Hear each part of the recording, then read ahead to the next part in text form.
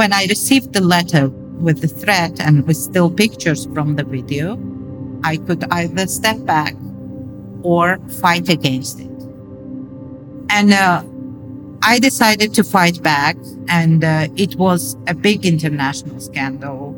I made sure that the whole world knows about it because these things needs to be punished.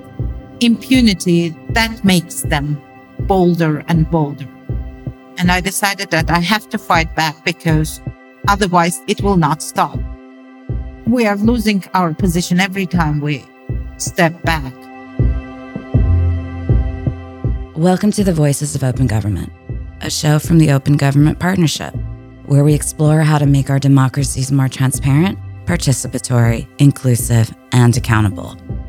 In this season, we are exploring some of the big issues facing democracy by talking to the reformers, activists, journalists, and citizens who are on the ground right now in the middle of the fight. I'm your host, Stephanie Bluma.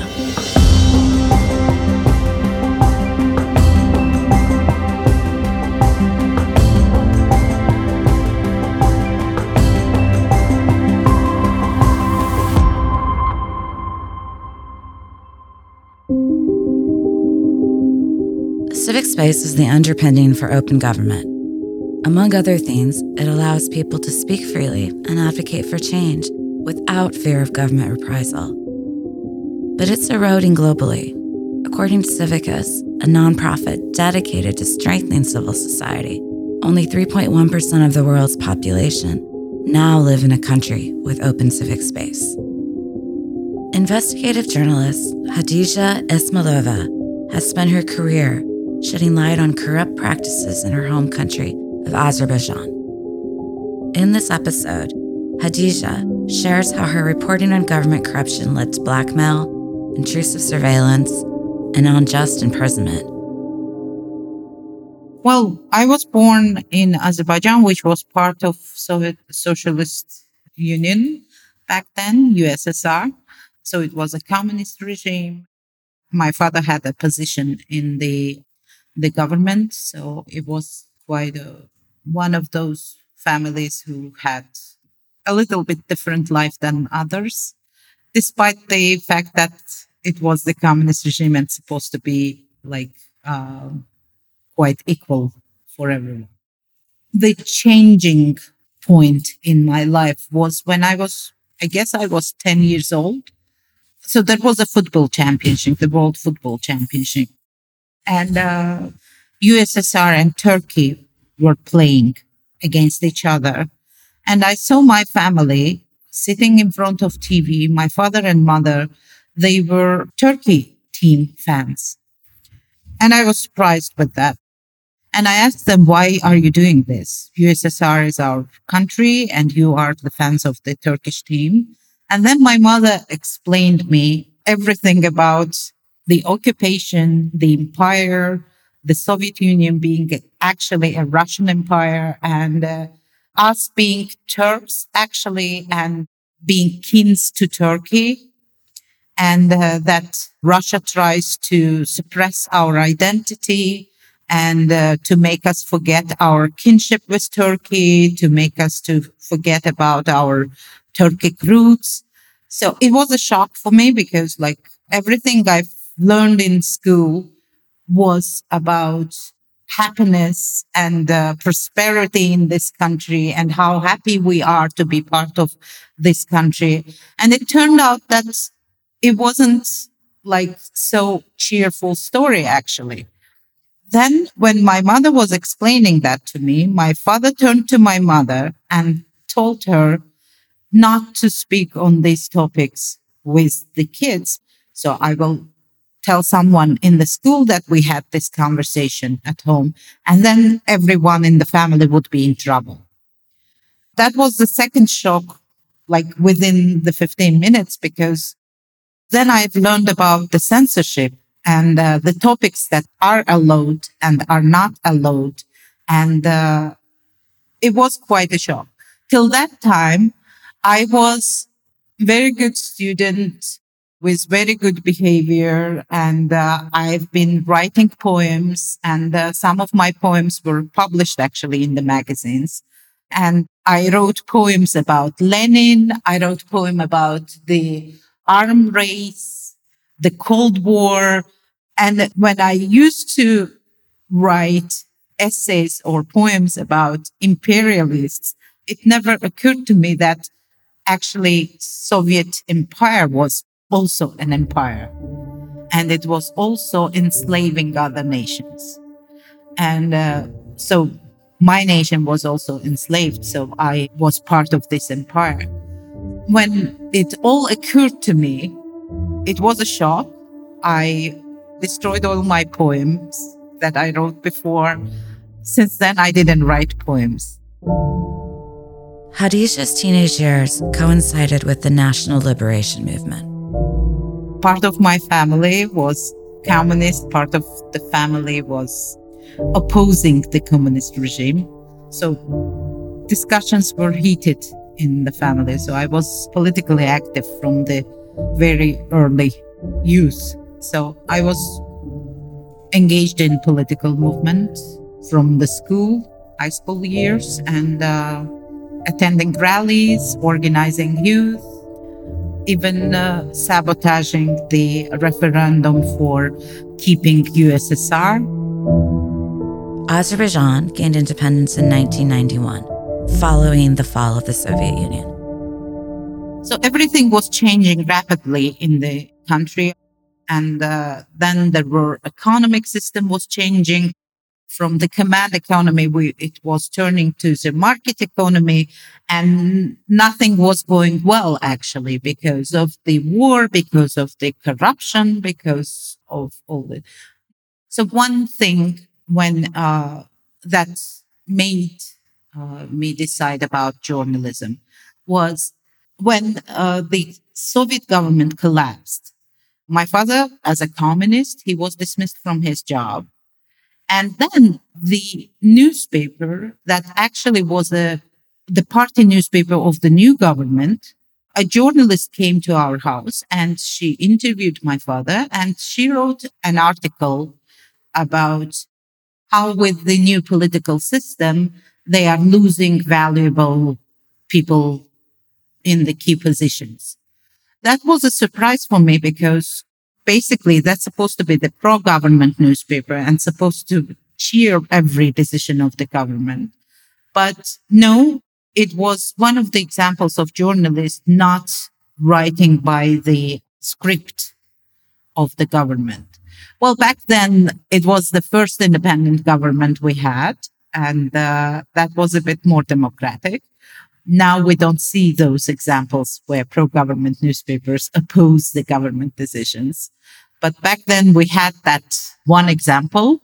And it was quite surprising for me because it was right after the collapse of the Soviet regime. We didn't have media freedom back then. And now we had this independent media that was acting independently. And that was the first surprise I had. And then during my student years, I read another book that also basically cemented my decision about journalism. It was the book of the Günter Wallraff, the German journalist who did several investigations, undercover investigations. I became a fan of this journalist. Hadijah went on to become a journalist. The first years of journalism, I mostly did what we call easy journalism, like comment from this person, comment from another person.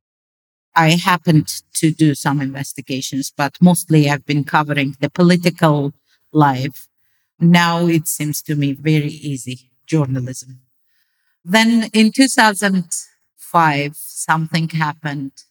The editor of Monitor magazine, basically at that time, the only investigative journalist who would publish stories about the president and his family members, he was killed in the entrance of his house with 5 bullets in the nose.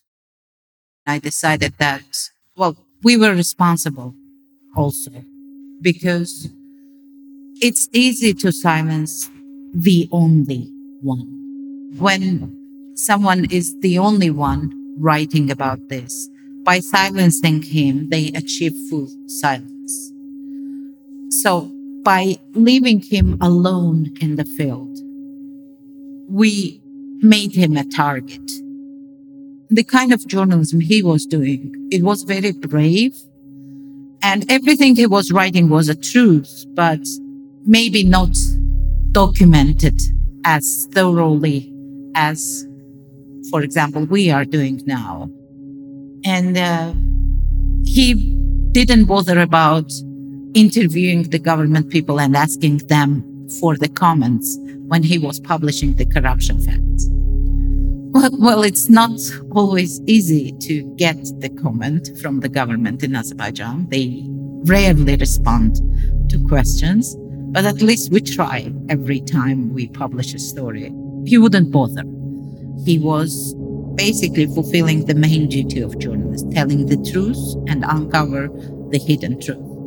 He was doing that, and tragically, he was stopped. We never achieved justice for his assassination. And is that when you turned to more investigative journalism, sort of carrying on the work that he had started? Yeah, I decided that we have to continue, we have to do something. And I didn't have enough skills. I didn't have enough information sources because he definitely had more sources than any other journalist in the country. I decided to go to trainings to educate myself more about digging for information. And I met Paul Radu and Drew Sullivan. They later created OCCRP, the Organized Crime and Corruption Reporting Project. So I attended several of the trainings carried out by them. And then we decided to work together. By the time we started working together, I already published a couple investigations about ministers in the government and one investigation about the president's daughter who privatized the public bank without proper procedures. So the private bank was also involved in airline businesses. And so it was a big story. And basically, first such investigations after many years of silence, it was well-documented story about mismanagement and privatization, about nepotism, about corruption. And it made a lot of noise in the country. Well, it also brought a lot of negative attention from the government, along with the other work I've been doing. So as a host in the radio show and as a chief editor of the Radio Liberty's local staff. In 2010, Hadija worked on an investigative story about the International Bank of Azerbaijan. She noticed that one of the companies to which the bank was extending credit was registered in Panama. Documents in Panama registry were closed for the public. You could not access the information about ownership of the companies. When I was doing the investigation about an International Bank of Azerbaijan, there were some Panamanian companies that were mentioned, and I asked Paul Radu to help me with access to Panamanian registry. And Paul Radu told me that actually it's open now. At this time, open government was gaining momentum internationally. Panama was soon to follow, opening up its public databases of ownership. And then I started looking for popular names in Azerbaijan to look for companies involved with Azerbaijanis there. So when I put search on our president's last name, well, a lot of companies popped out. 11 of them belonged to the president's family members. And from these 11 companies, 3 of them were the companies actually involved in the mobile phone business in Azerbaijan. So it was the mobile phone company that received preferential terms, received all the preferences during licenses and entering the market. It was actually the company that belonged to president's daughters. And later, after I published this story, other journalists joined, and they found those companies, those 11 companies in other holdings and businesses. So it's opened a Pandora box, actually. It opened a lot of secrets that were hidden before that moment. Later, we found out that those Panamanian companies were involved in gold mining business in Azerbaijan. And then I found a document signed by the president who was ordering the Minister of Environment to prepare the contract on gold mining, specifically with the consortium involving his daughter's companies. And then it led actually to very troubling consequences. In 2012, Khadija was sent a note warning that she would be shamed if she continued her investigative work. The note came with intimate photos taken by a hidden camera in her bedroom. And it was showing me and my boyfriend, our sexual relationship. And this was a big scandal for Azerbaijan because Azerbaijan is a very conservative country with majority Muslim population, and honor killings are still taking place in this country. And being in sexual relationship without being married is a big deal in Azerbaijan. I had to make a decision. I could either step back or fight against it.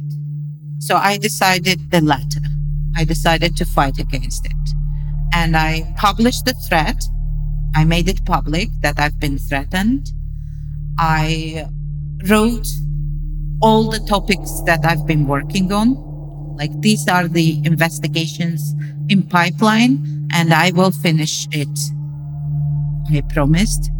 I put it online on Facebook, and then I filed a complaint to the prosecutor's office to start investigation of the crime. So after a week, it was obvious that I'm not stepping back. And the video was published on the website. So it was clear that the government prosecutors are not going to investigate this crime. So I decided to do it on my own. I went to the apartment. I haven't been living there anymore. I looked at the angles where the videos were taken, and I found the cables. Then I called the telephone company and asked for an engineer to come because I had some repair work to be done. And then I asked the engineer to explain how this cable appeared here. And the engineer said that he was called to the office and then sent to this address. And some people were waiting in the apartment. They told him to bring the cable, to connect it to the telephone box, to bring it to the apartment doors, and with extra 15 meters cable, so they could put the cable inside the apartment. He said that he was not paid for the job because it was like normally clients, when they invite phone company engineer, they pay in cash. But in this case, he was not paid, and his manager told him not to ask for money. So basically, I could not make the government to do the proper investigation. But it was already clear that the government was behind it because the state phone company was involved. The job was not paid, and the videos appearing on the different websites, there was some technical proofs that some of them were coming from the ruling party's newspapers. Khadija feared the retaliation she experienced would cause other journalists to feel discouraged. I remember the days right after the video was published. I was in a very bad shape. I found out that the cameras were actually installed in bedroom, living room, and bathroom.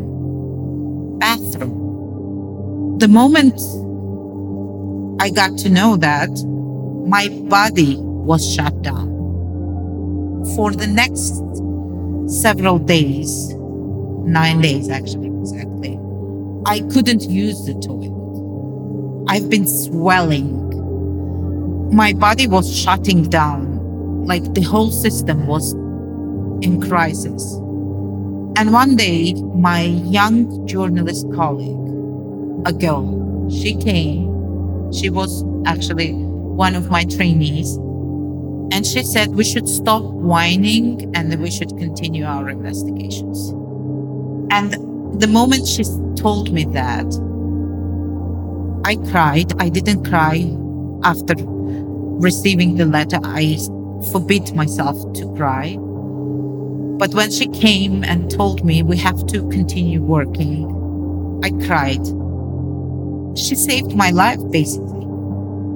My body basically started functioning again. Because, like, I had a feeling that no woman will do that anymore. And, she proved that I was wrong.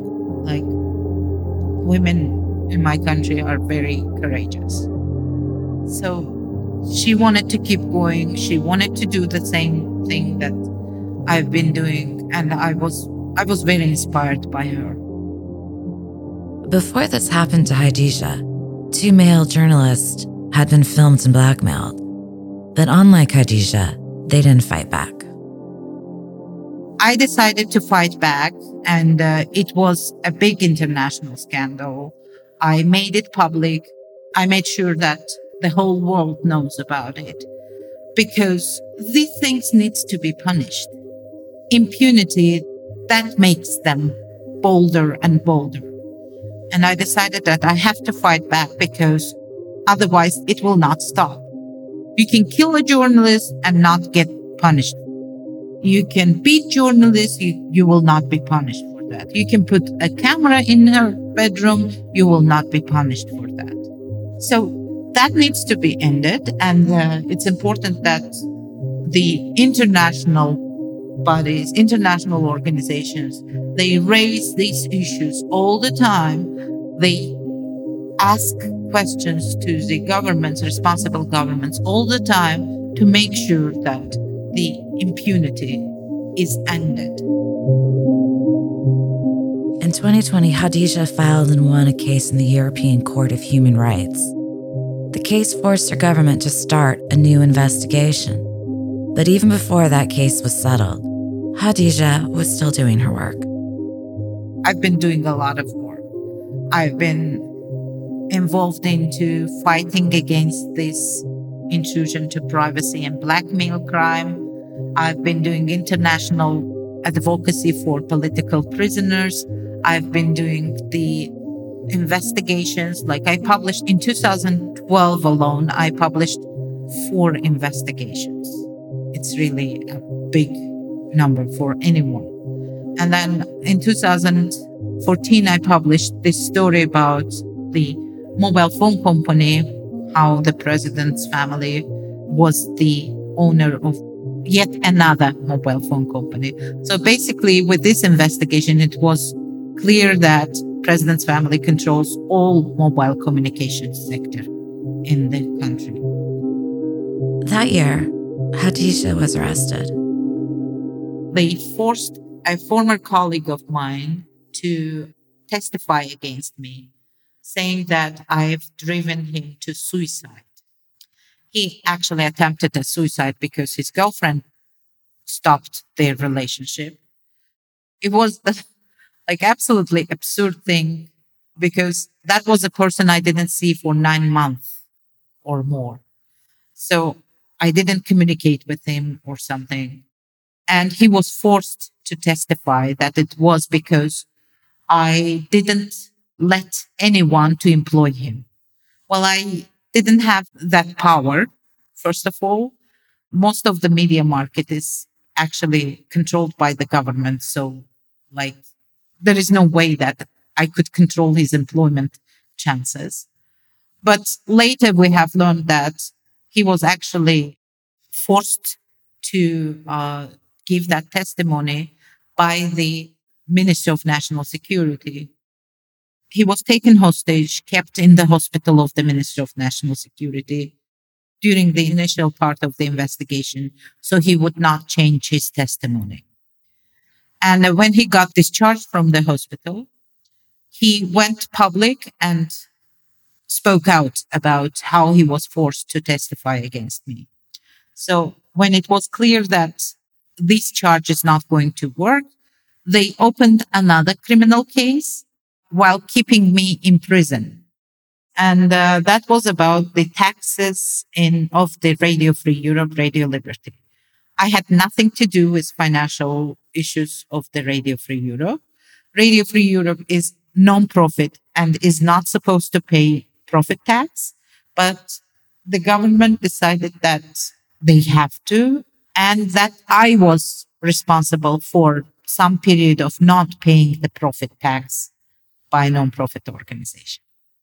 They claimed that if I wasn't registered as a foreign journalist in foreign ministry, but worked for the foreign radio, then I was an illegal entrepreneur.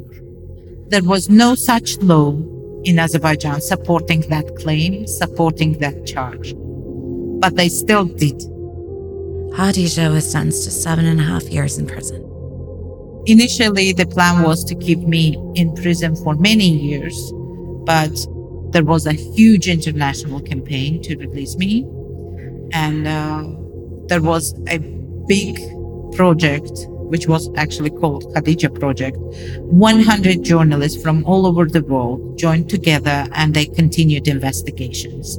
They continued investigation that I was working on, and then they published new ones. So every single week, there was an investigation about corruption in Azerbaijan, mostly about the ruling family. So it was clear that by putting me in prison, they could not achieve this silence. They couldn't stop you. They couldn't stop investigations. So that's where I want to go back to the case of Elmar Husseinov, the reason why I feel guilty. Elmar Husseinov didn't have that network of support. That was our fault. Hadija was eventually released under parole after spending almost 18 months in prison. What do you think about the state of journalism today? Do you think that group of 100 journalists would still be able to come together? Well, yes, there were several such cases when journalists came together. Unfortunately, one of those projects was after Daphne's assassination, Daphne Caruana Galizia. Daphne Caruana Galizia was the journalist who led the Panama Papers investigation in Malta. After uncovering corruption, she was killed by a car bomb in 2017. When she was assassinated, a number of journalists, they started a project and I was part of it. And we did investigations revealing the facts that Daphne was talking about, that Daphne was working on. And so Malta had a lot of international attention after Daphne Caruana Galizia's attention. And then there was another similar project. It was after the murder of Jan Kuciak, the Slovak journalist. Jan Kuciak investigated tax fraud in Slovakia, looking specifically at politicians. He and his fiancée were killed in their home in 2018. His colleagues, they got together and they investigated his assassination. And thanks to their efforts, it was clear who ordered the investigation. Unfortunately, in both cases, in Daphne's case and Jan Kuciak's case, there is still justice to be achieved. Hadija continued to see her privacy violated, even after she was released from prison. In May 2021, my parole was ended. So I was free to leave the country. So I went to see my sister and meet my colleagues. And there my colleagues told me about the Pegasus.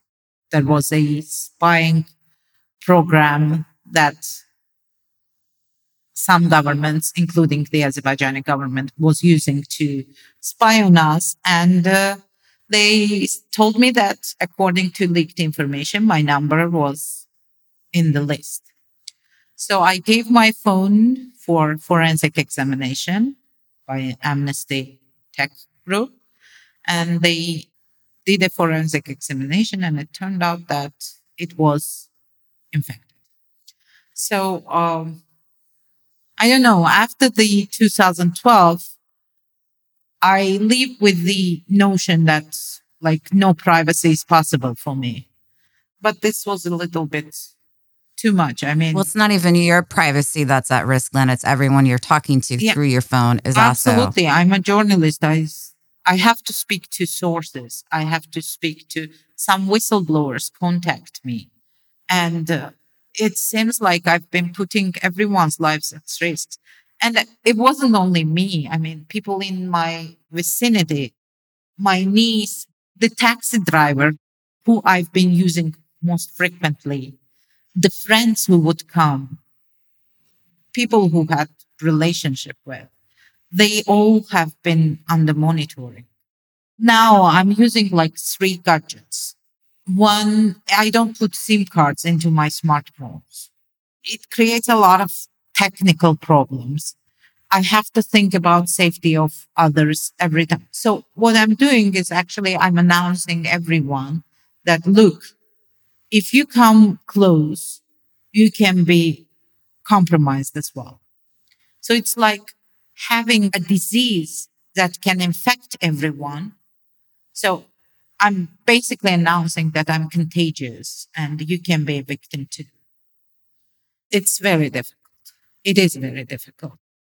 I never had any proper psychological support, but I mean, I'm trying to bury everything, but basically the life, I've been denied a right to live my own life. And what do you think international organizations like the Open Government Partnership or other multilaterals, what should they be doing to help protect journalists and to help get justice? What do you think needs to happen? Well, one of the things that is important is to achieve more transparency in the countries. The registries should be open and available for everyone. And work of journalists should not be that difficult, that risky, that elite work. There should be open access to information so everyone can see the truth. The truth should not be that difficult to access. In Azerbaijan, the ownership of companies is a secret. We only can get information about the ownership of the companies if that company goes to some open jurisdiction and there are some international movement related to the company. So we can see the documents by accessing them through the other jurisdictions. It's worth noting here that Azerbaijan was once a member of the Open Government Partnership. It is now suspended. Or offshore companies, offshore jurisdictions, they need to be accessible. The ownership of companies should be accessible because, like, someone who doesn't have criminal intentions would not hide their names. So there should be open access to information about the ownership of companies. Are you optimistic about what happens to the state of journalism next? Do you see any bright spots out there? Well, absolutely.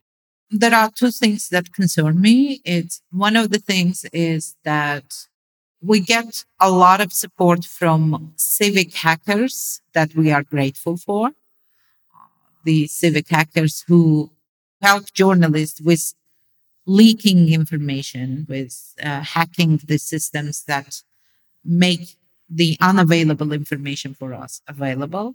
We are grateful for that, but there is a risk of trapped into the leak only thing. So it is a bit of a muddy road to go. So this is one of the things. Second, I'm very optimistic about journalism because journalists are becoming more skilled And the technology allows us to improve our work, to get more access, to do more work in shorter time. But also, we have now the networks that can help us. So I'm very optimistic. It's good to be a journalist in the 21st century.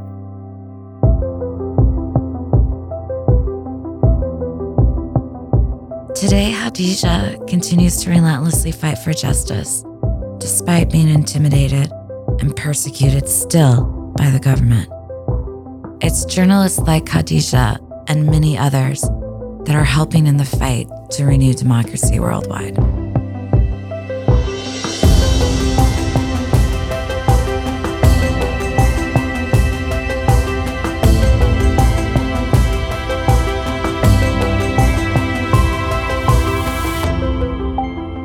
That's it for today's episode. Please don't forget to subscribe, rate, and review our show on Apple Podcasts or wherever you listen. For the latest updates on open government, you can follow OGP on Twitter, Facebook, Instagram, and LinkedIn. Before we go, we'd like to thank OGP and our producers at Human Group Media for making this podcast possible. Thank you for tuning in, and we hope you join us again for our next episode.